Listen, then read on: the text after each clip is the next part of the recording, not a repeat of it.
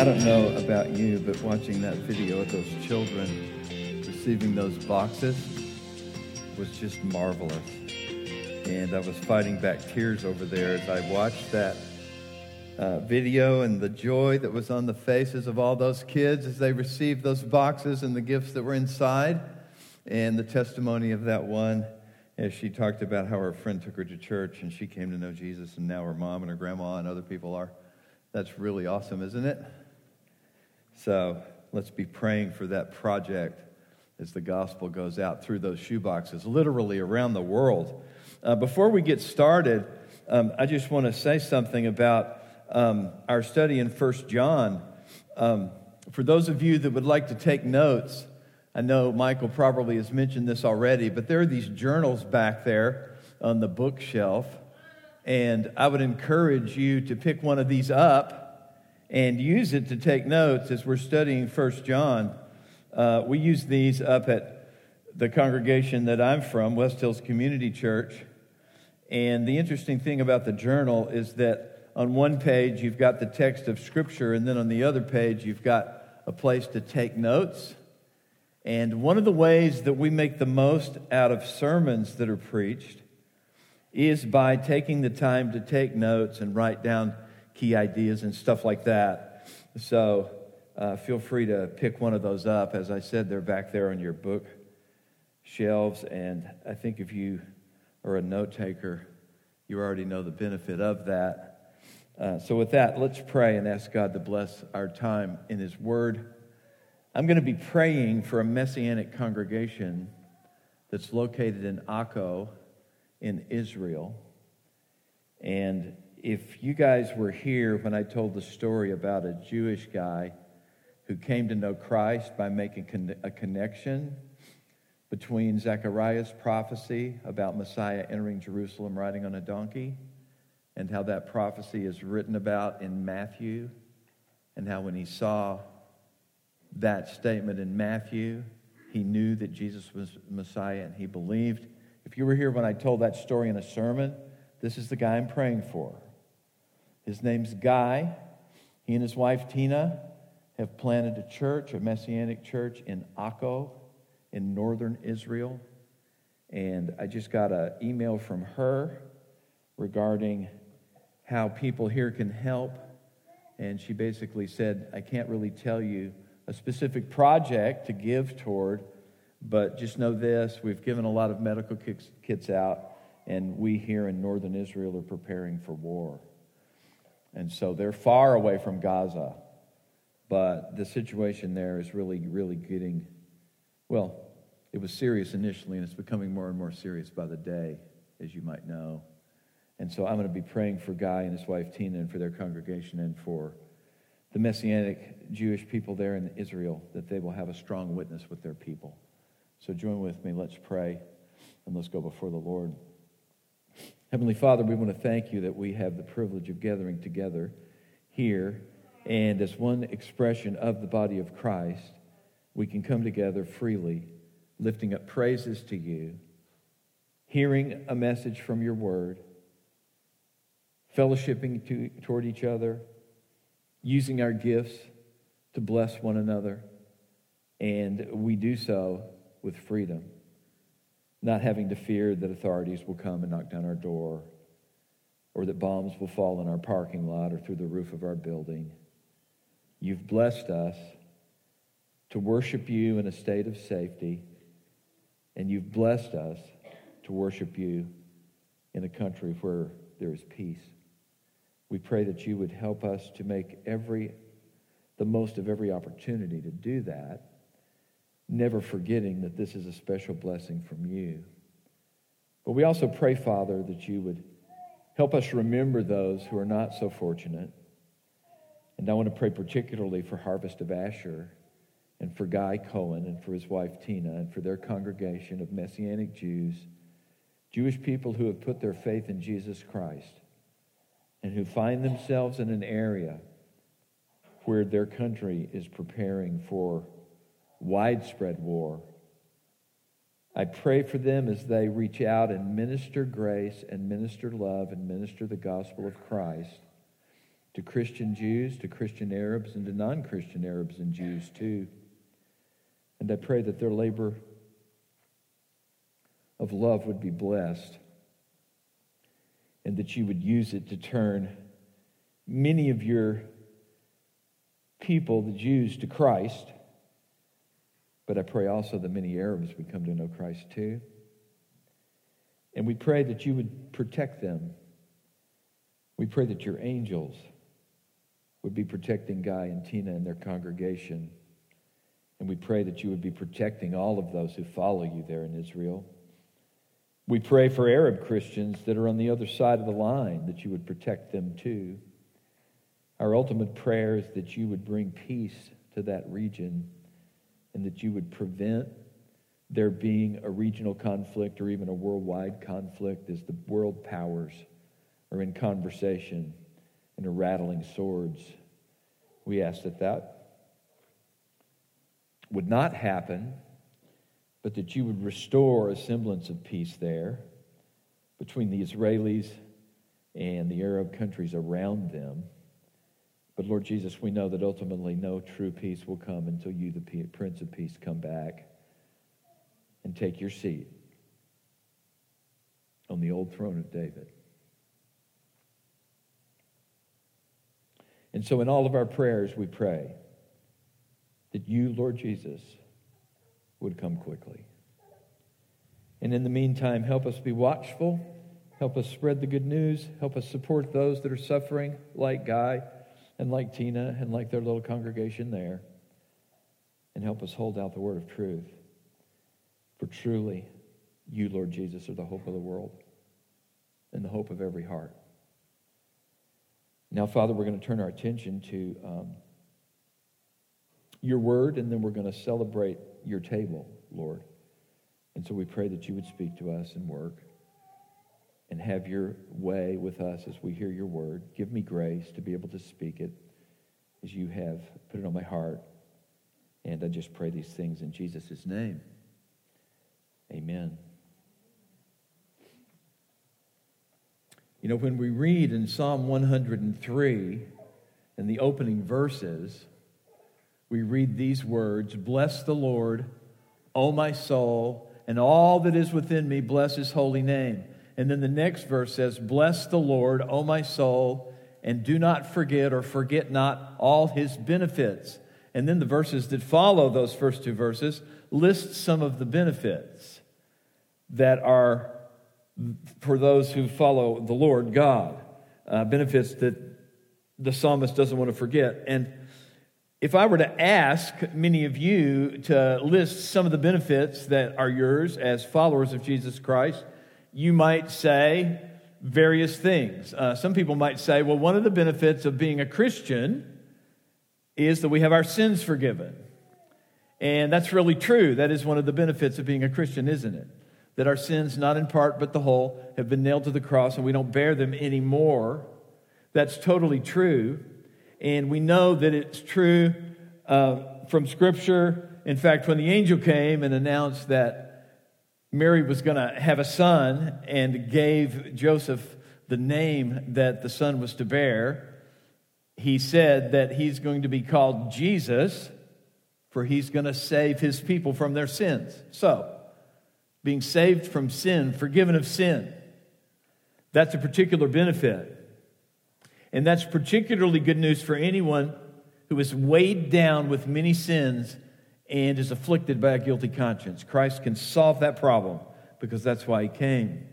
Another benefit that some of you might mention might be that as a Christian, you're going to go to heaven. And that's a good benefit. It's sure better than the alternative. None of us want to go to the other place. None of us want to perish. We don't want to go to hell. And we know from Scripture that that is indeed one of the benefits of knowing the Lord Jesus Christ, of believing on the Lord Jesus Christ. And so one example is found in Luke's Gospel, where Christ is crucified between two thieves. And at some point during the crucifixion, one of the thieves defends Christ and asks Jesus to remember him when he comes into his kingdom. And Jesus looks at this thief dying on a cross because of his crimes, and he says, "Today you will be with me in" where? Paradise. All of us want to live in paradise.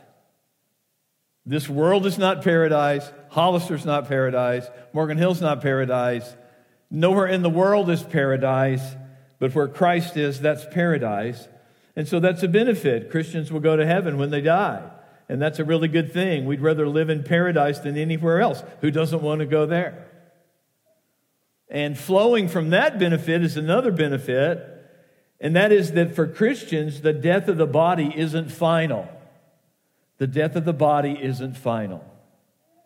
Any of us who have lost loved ones know that when a loved one dies and the body is placed in the ground or it's cremated, that there seems, from a human perspective, to be a finality about that. But as Christians, we know that's not true.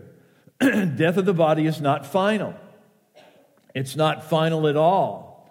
And Jesus gives us that promise in John 11, 25 and 26. He was attending a funeral one time, and the sisters of the man that had died were grieving.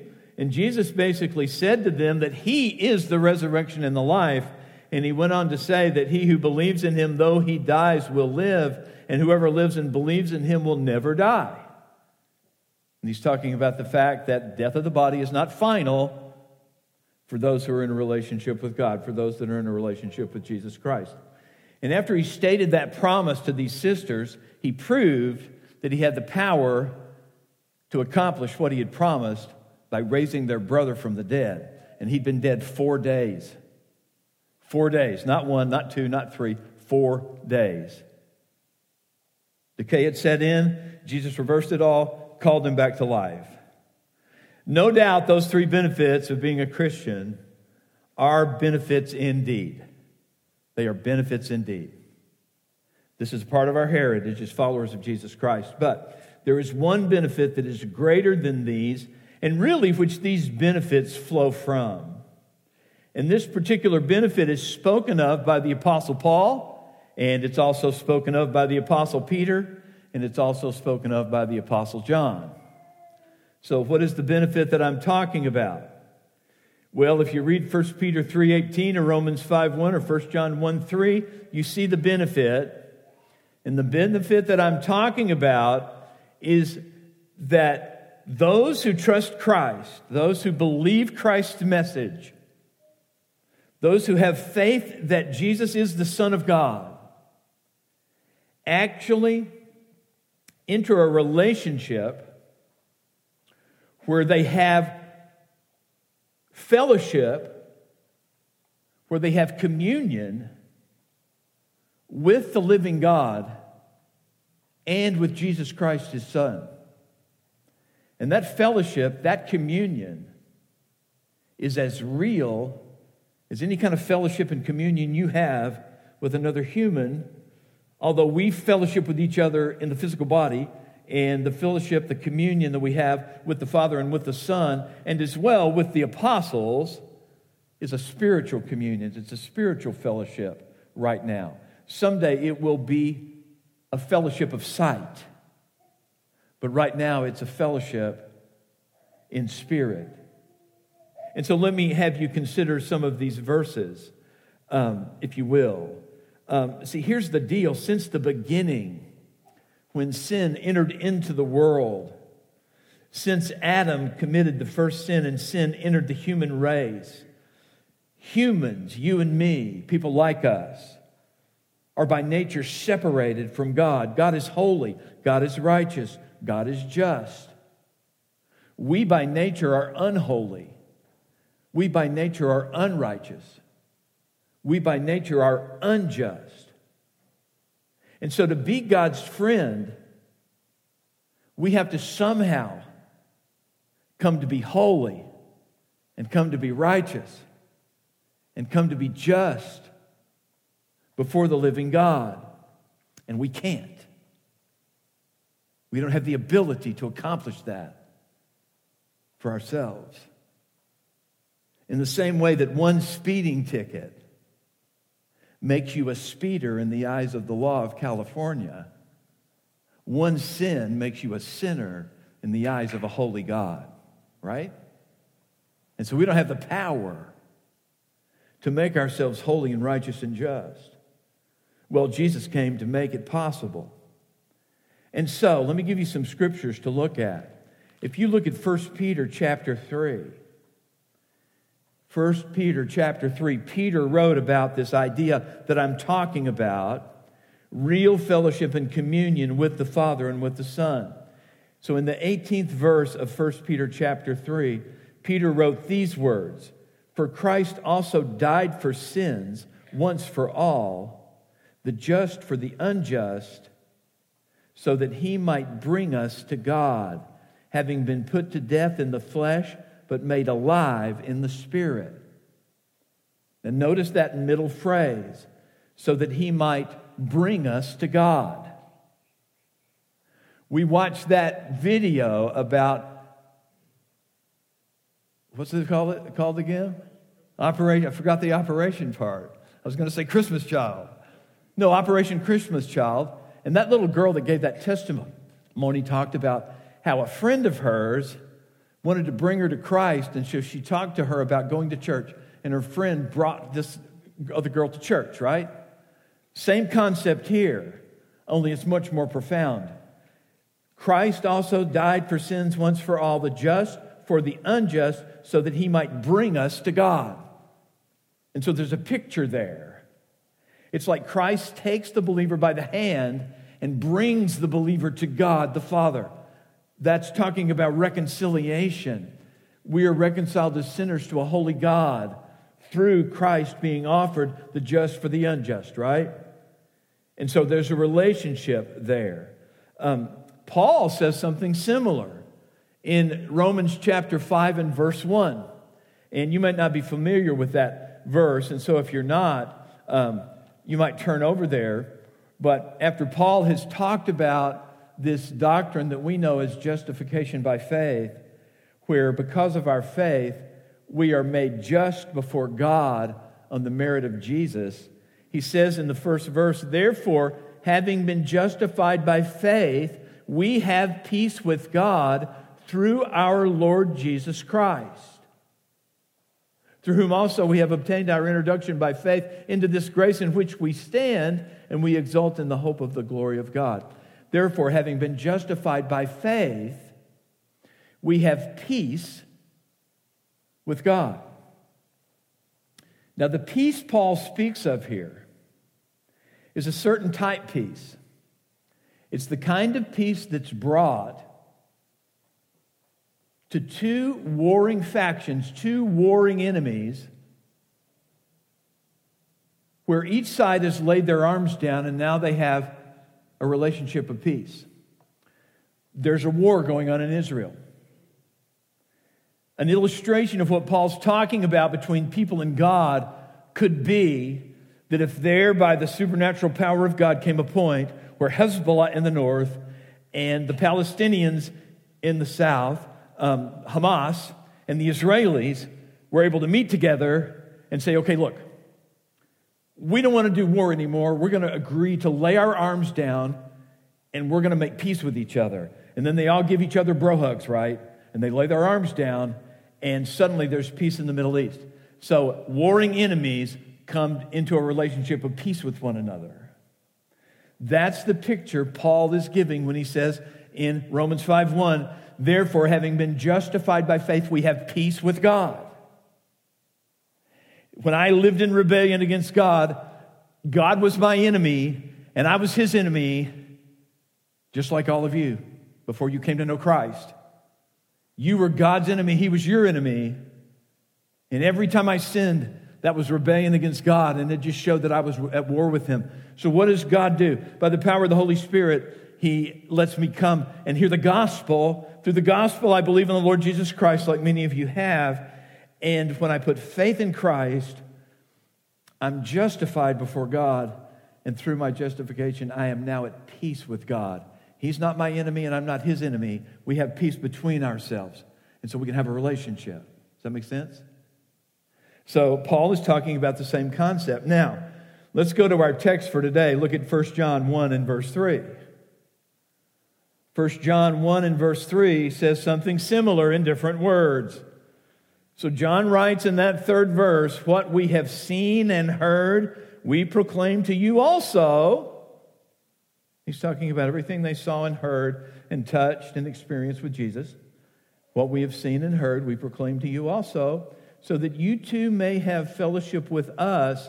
And indeed, our fellowship is with the Father and with His Son, Jesus Christ. And John goes on to say in verse 4, these things we write so that our joy may be made complete. And as I said Sunday a week ago, nothing would have made the Apostle John happier than for those who were being tempted to break away from the fellowship to really fully invest in the fellowship that he and the other apostles had, in the fellowship with the Father and with His Son, Jesus Christ. But the particular statement is talking about this whole idea about having fellowship with them and also fellowship with the Father and His Son, Jesus Christ.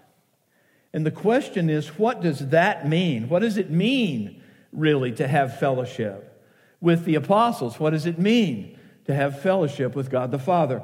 What does it mean to have fellowship with His Son, Jesus Christ? Let me unpack that for you. What all this means is that the great benefit people gain, in which you already have,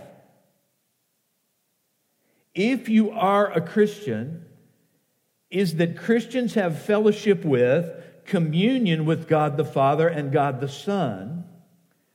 And really, that's what Scripture is all about. Really, that is the greatest benefit. That we have a personal, real, living relationship with the living God. And so let me unpack it for you a little bit more. Scripture gives us the revelation of this. Scripture also reveals the foundation of this. And Scripture also tells us about participation in this communion. So Scripture is the revelation of this truth. I'm talking all of Scripture. And Scripture reveals the foundation of this truth. And Scripture tells us about participation in this truth, in this communion. And for those of you that are taking notes, I just finished my introduction. And those three things that I gave you, those three words, are going to be your outline. Revelation, foundation, participation. Revelation, foundation, participation. So, what do I mean about revelation? Well, first of all, Scripture reveals the great benefit of becoming a Christian and that it is entering fellowship with the living God. So let me give you an overview of what Scripture reveals, starting in Genesis, going through the end of the New Testament. And I promise you, we'll be out of here by 11:30. Now listen, Genesis 1 and 2 is the creation account. And we learned that God created Adam and Eve and placed them in a garden, and they had harmony and fellowship with God. Genesis chapter 3 tells us a tragic story. Who knows what the tragic story is from Genesis chapter 3? Somebody said it, it's the fall. In Genesis chapter 3, the harmony and communion with God is interrupted because Adam sins against God. Eve ate the fruit, gave it to Adam. He listened to her. He sinned against God. He plunged the whole race into sin. So Genesis chapter 3 is the account of the fall. Now, what the rest of the story from Genesis 3 onward shows is that after the fall, God got far, far away from humanity. Far, far away from humanity. Adam and Eve are put out of the garden. They're not having fellowship. The communion's been broken.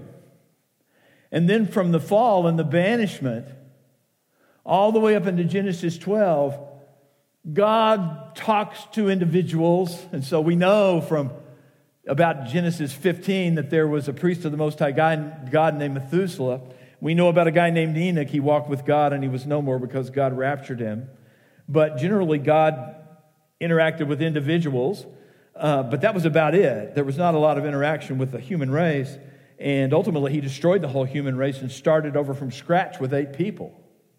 That's in Genesis 6, 7, 8, and 9. And then he comes and starts a relationship with Abraham, and then he forms this nation. And he forms this nation after having had fellowship with Abraham and Isaac and Jacob, and then the 12 sons of Jacob to a greater or lesser extent. And then he takes this nation out into the wilderness. And if you read the books of Exodus to Deuteronomy, then it tells the story of God moving from being far distant to moving close. And so in Exodus, Leviticus, Numbers, and Deuteronomy, God gives instruction to build the tabernacle. And after the tabernacle is built, God consecrates it. That means he comes down and fills it with his presence. And then he lives in the midst of a people, Israel, right? And then Israel's history moves on, and eventually they build a temple, and God's living in the temple. But the only way you access God is through the sacrificial system, and he dwells there in the temple. That's where he's centered. You might say that's where he's located, right?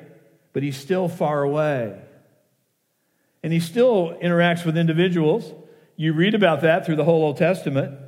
All the Old Testament prophets had a relationship with him. But then after the last prophet, Malachi, there are 400 years of silence, and God doesn't speak to anybody. And then what happens? A virgin conceives. She bears a son. She and Joseph call his name Jesus because he's going to save his people from their sins. And who was Jesus? God in the flesh. 100% God, 100% human, up close and personal now. You don't have to go to the temple and watch as the high priest goes into the Holy of Holies, because God in flesh is walking around among people. And he's touching them, and he's speaking to them, and he's teaching them, and he's healing them, and he's raising them from the dead, and he's talking to them about the kingdom of God. And now God is up close and personal. He's living in the midst of a human community and letting them see what he's like in every way. So it moves from far off to being a little bit closer to being really close. And then Jesus, the Son of God, gets crucified, gets buried. Death can't hold him. 3 days later, he rises from the dead. He appears to his disciples for 40 days. He goes back into heaven. And after he goes back into heaven, and the disciples, 120 of them, Acts chapter 2 tells us, or Acts chapter 1 or 2, it's there, you can read it. 120 of them, then God gets closer still. Because Jesus had promised that they were to wait in Jerusalem until they received the promise of his Father, the Holy Spirit. And after they received the Holy Spirit, they would have power to be his witnesses in Jerusalem, Judea, Samaria, and the uttermost parts of the earth. And on the day of Pentecost, boom, the Holy Spirit comes. And so you see the progression. God's moved from intimate fellowship to being far away, to being closer in the temple and the tabernacle, to being closer still in the incarnate Son of God, to being so close that God lives inside every believer in the person of the Spirit. That's the revelation of Scripture, that what God has been doing is working to restore communion between himself, the holy, righteous, just God, and unholy, unrighteous, unjust people, so that he could fellowship with them and they could fellowship with him. That's the first point. That's the revelation of Scripture. That's the main story. And so if you're a Christian, you're created in Christ Jesus for that very thing. To be in intimate communion and fellowship with the Lord. So as Christians, as I've said several times, we have God the Spirit living in us and in the church for fellowship with God. And John chapter 1, verse 3 is referencing that very thing. So let me ask you an application question here. When you come to worship, when you come on a Sunday morning, are you aware that you gather in the presence of the living God? And the primary reason that you, as an expression of the body of Christ, gather is, first of all, to worship the living God and to have communion with the living God and to hear from the living God and to have the living God mold you and shape you and convict you and change you and make you a little bit more like Jesus. Are you aware of that? Because fellowship with the Father and with His Son, Jesus Christ, it's an individual deal and it's a corporate deal. That's why we call the church the body of Christ. You have a head, I have a head, you have a body, I have a body. How much fellowship is there between your head and your body? Lots. Lots. Christ is the head, the church is His body. How much fellowship should there be between the head and the body? Lots. That's what this gig is about. This is not a social club gathering. This is one expression of the people of God gathering together to fellowship with the living God, the Father and the Son, in the Spirit, the triune God. And God makes it possible through the gospel that we have believed and through the Spirit that He's given to us, right? So when you come together, are you coming together first and foremost to be prepared for that? Do you come on Sunday morning to meet God? Listen, all of us come to meet other people. I love coming down here. I've really been blessed to be in your midst. It's a privilege to be able to come and to preach regularly and to function as an interim and stuff like that. And I look forward to getting to know many, if not all of you, better and better. My wife and I, Raquel does, as we move forward. But that's a side benefit, okay? That's a side benefit. And so we come together to get to know each other, sure. But first and foremost, when we gather as the church, as one expression of the body of Christ, we've come to meet God, right? Now, do you prepare yourself to meet God before Sunday worship time rolls around? That's important. What do we do to prepare ourselves so that when we come together as one expression of the corporate body of Christ, we are prepared individually so that the church corporately will be prepared to meet with the living God? Think on that. Okay. Now here's the second truth that I want to lay out. In the same way that Scripture reveals the great benefit to have fellowship with the living God, that's the revelation. Scripture teaches us also the foundation of this fellowship when it teaches that as Christians, something supernatural and really interesting and unique took place when we believed on the Lord Jesus Christ. And that's something that I'm talking about is that when each of us become Christians, we are united with Christ. We are united with Christ. We come to have union with Christ. And because each individual Christian now is in a state of union with Christ, when a group of Christians gather together, that gathering is also in union with Christ.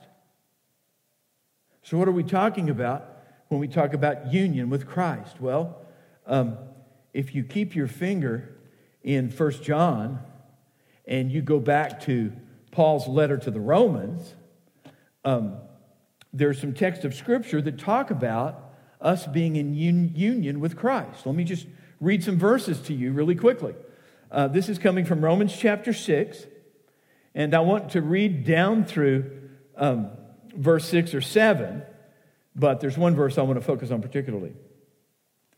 So Paul is talking to these Roman Christians, and this is what he says, starting in Romans 6, verse 1. What shall we say then? Are we to continue in sin that grace may increase? That's a question. And then he answers, may it never be.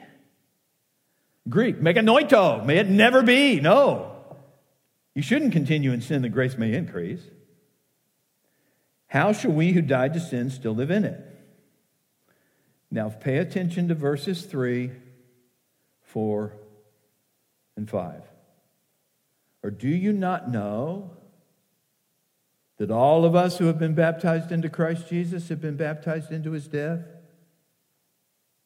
Therefore we have been buried with Him through baptism into death, so that as Christ was raised from the dead through the glory of the Father, so we too might walk in newness of life. Now verse 5, for if we have become united with him in the likeness of his death, certainly we shall also be in the likeness of his resurrection, knowing this, that our old self was crucified with him, in order that our body of sin might be done away with, so that we would no longer be slaves to sin, for he who has died has been freed from sin. Verse 5, if we have become united with him in the likeness of his death, certainly we shall also be in the likeness of his resurrection. That word united is talking about what I'm talking about, union with Christ. Anytime you read through the New Testament, and one of the apostles talks about how those who believe are, quote unquote, in Christ, it's talking about union with Christ. What is union with Christ? Well, the union of a believer with Christ is, as a very long reference note in one of my study Bibles says, quote, one of the most extraordinary blessings and privileges of every Christian. And then the note goes on. That union is forged by the Holy Spirit at regeneration, when he cuts a sinner off from Adam and grafts him into Christ. You hear what he's saying? Let me read it again. One of the most extraordinary blessings and privileges of every Christian is union with Christ. That union is forged by the Holy Spirit at regeneration. That's what happened when you came to the place where you realized you were a sinner, God was righteous, Christ died for you, and you believed on him. That's a fruit of being regenerated, made alive by the Spirit. That union is forged by the Holy Spirit at regeneration, when he cuts a sinner off from Adam and grafts him into Christ. The Spirit then establishes a spiritual union between Christ and the sinner, a union that is unbreakable, irreversible, and eternal. That's what it means to have union with Christ. This work of the Holy Spirit, listen now, reestablishes a covenantal relationship between God and sinful people that once existed between God and Adam before the fall. And as impossible as it is to sever the bond between the human and divine natures of Christ, so the covenantal bond between God and his people, established in Christ, can never be dissolved. That's what it means to be in union with Christ. And that's why Paul could say what he says in Romans 8, 38 and 39. Let me read that to you really quickly.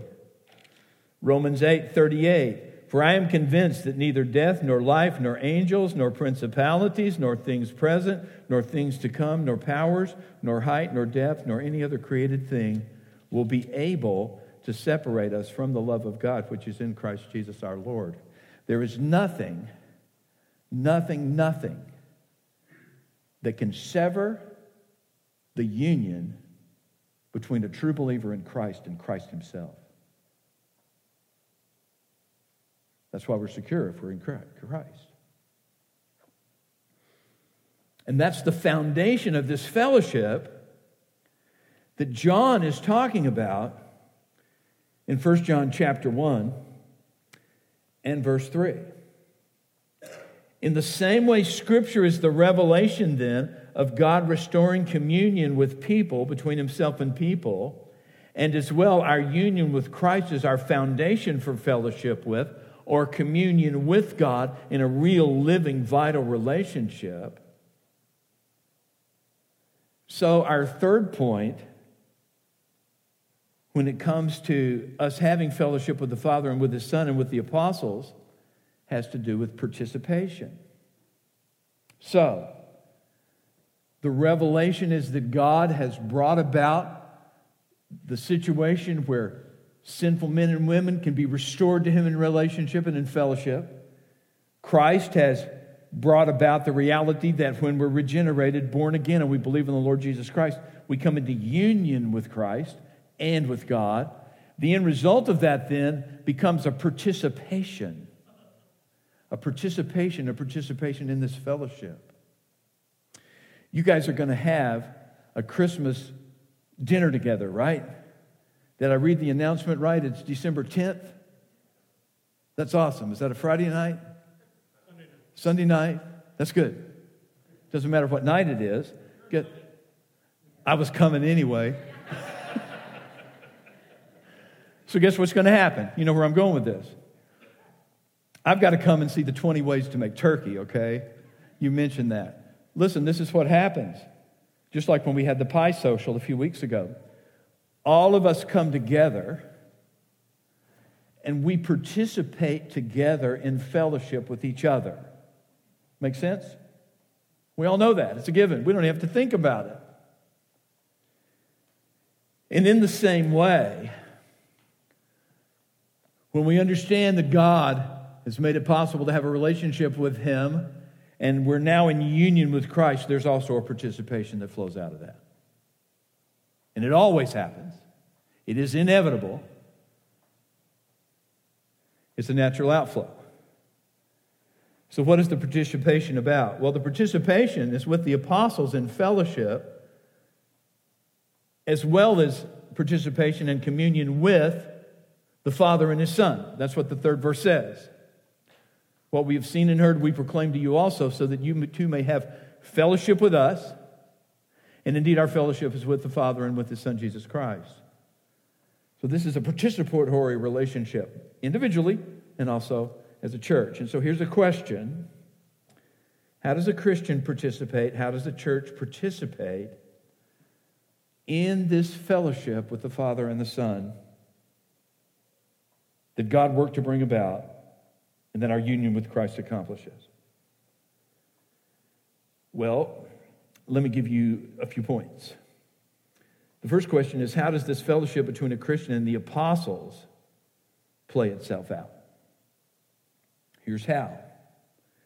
We have fellowship with the apostles when we hear and read their testimony, their message, and we believe it. And then we allow ourselves to be shaped by it in life and in relationship. That's how we have fellowship with John and his companions, even though we live in the 21st century. We hear his message, we believe his message, we take the message in, and we allow ourselves to be shaped by it in life and in relationship. When I or we as the church read the accounts written by the apostles, Matthew, Mark, Luke, John, Acts, all the way to the Revelation, when we read all of those things, and we read them by faith, because those 27 books are personal letters to us. When we approach the New Testament like that, we are in fellowship with them as though we lived in the first century. So for me as a pastor, when I read 1 Timothy, 2 Timothy, and Titus, the pastoral letters, I read those as though Paul wrote it to me, because I'm a pastor like Timothy was. Matthew, Mark, Luke, John are the Gospels. They are written to you personally, as though you had been there. All of the New Testament books are personal to the people of God. It's like receiving a letter from a friend or a loved one from a far-off place. One of our sons has had 2 deployments to the Middle East, and he went through those deployments and came home safely. And every once in a while, we'd receive a note or a letter from him. And we take that letter and we read it, and we consider it. Or maybe it was an email, and we take that letter and we read it and we consider it. And even though he was on the other side of the world, and we were in Morgan Hill, California, he and his mother are participating in fellowship together through the letter he wrote to us. And when we send a letter to him, he participates in fellowship with us through the letter we wrote to him. You get the picture? That's what the New Testament is for us. That's how we fellowship with the apostles. Now, this verse also says we have fellowship with the Father. How does our fellowship with the Father flesh out? How does that play out? Well, we have fellowship with the Father when we love Him in exchange for His love to us in Christ. He loved us first. We love Him back. That's the way it works in practical life. And so keep your finger here in this first chapter and flip over to 1 John chapter 4. And listen to verse 9 and 10. By this the love of God was manifested in us, or to us, that God has sent His only begotten Son into the world so that we might live through Him. In this is love, not that we loved God, but that He loved us and sent His Son to be the propitiation for our sins. And then verse 11 says, Beloved, if God so loved us, we ought to love one another. No one has seen God at any time. If we love one another, God abides in us and His love is perfected in us. We love God because He first loved us. And then the way that we fellowship with God is by loving Him back. Romans 5:5 actually says that when we're born again, the love of God is shed abroad in our hearts by the Spirit that's been given to us. Now that has a particular meaning.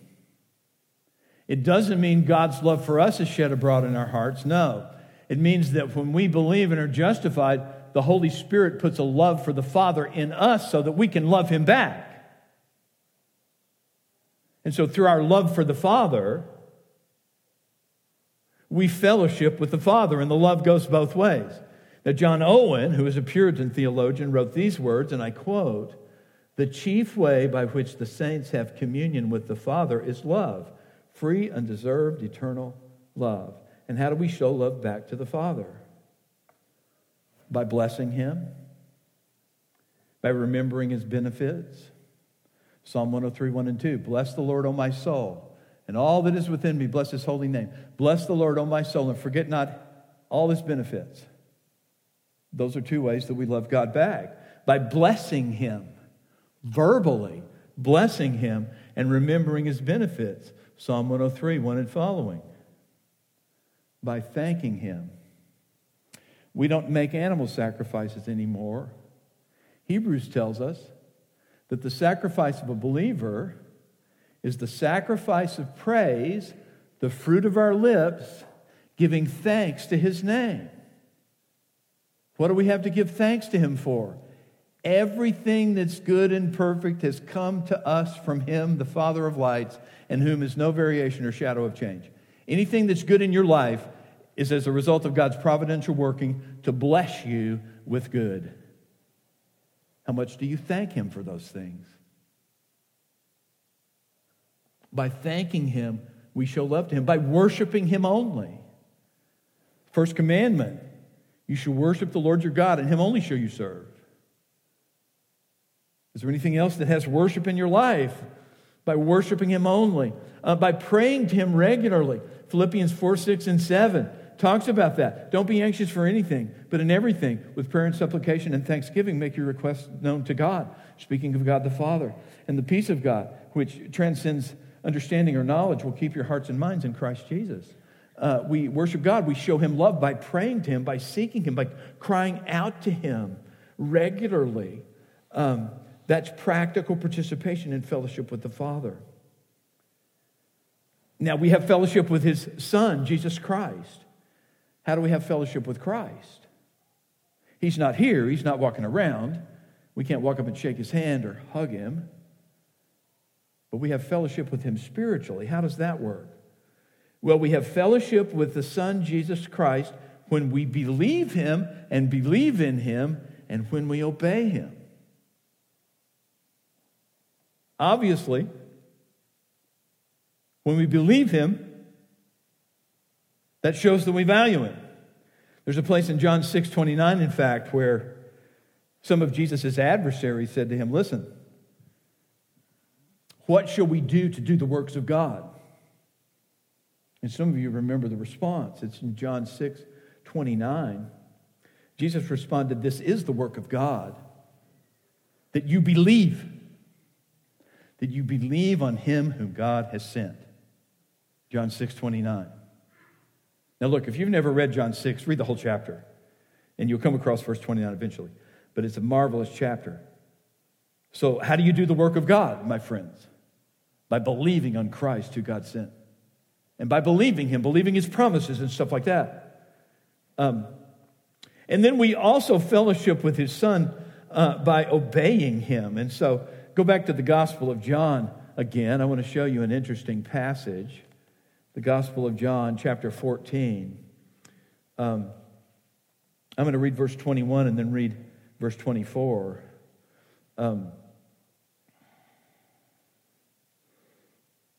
Verse 21, Jesus speaking says this, "He who has my commandments and keeps them is the one who loves me, and he who loves me will be loved by my Father, and I will love him and will disclose myself to him."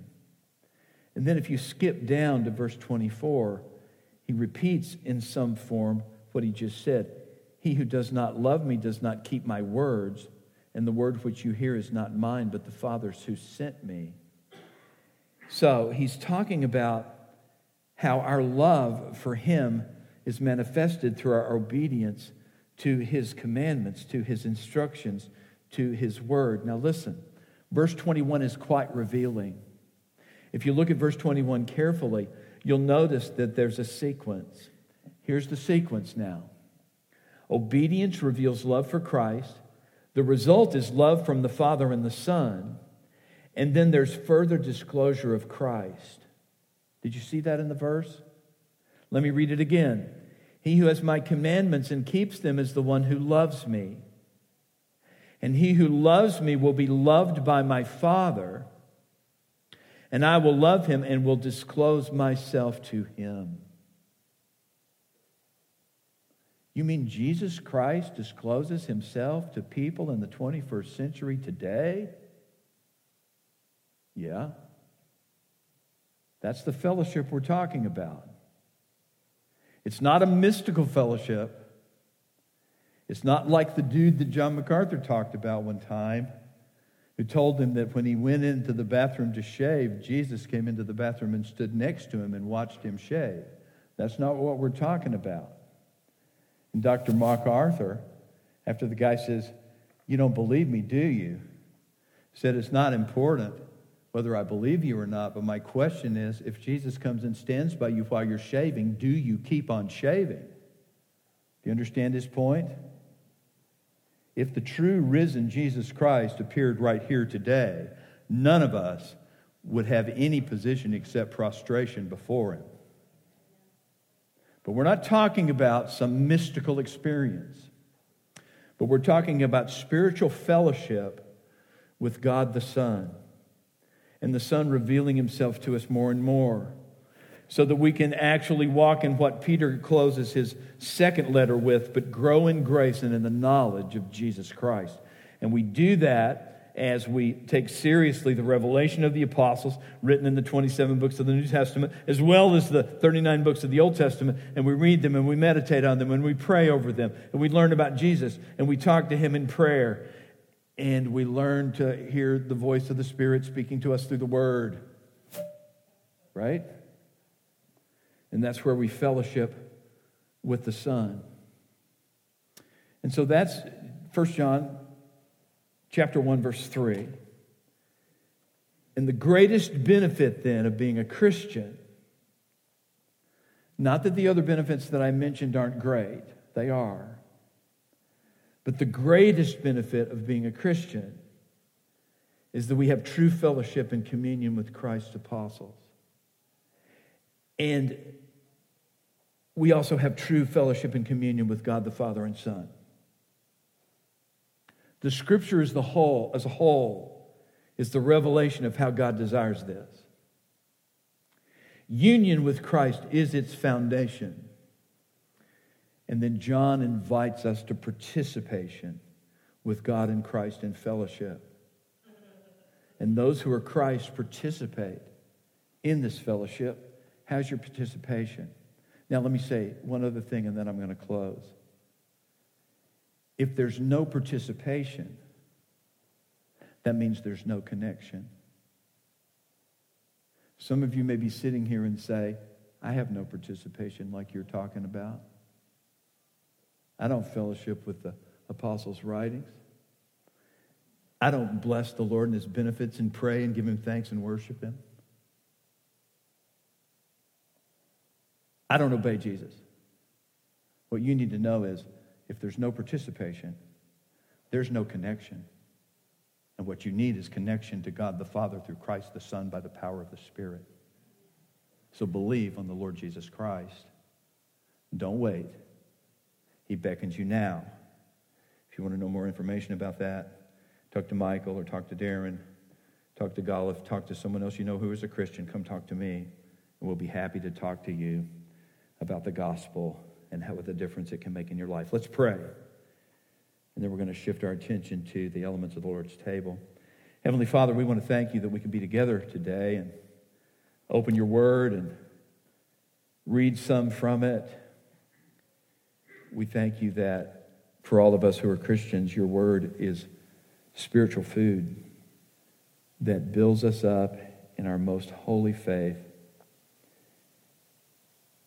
making us a little bit more like Jesus so that we can represent him well. And we just ask you, Father, to help us grasp the revelation, live our life off the foundation of union with Christ, and then have full participation in Christ because we belong to you. May that be true of this church and all of us as individual Christians. For those who might not know you, I pray that you would give grace, that they would purpose to seek Jesus, to learn as much as they can about him, and that you would bring them to the place where they believe in the Lord Jesus Christ.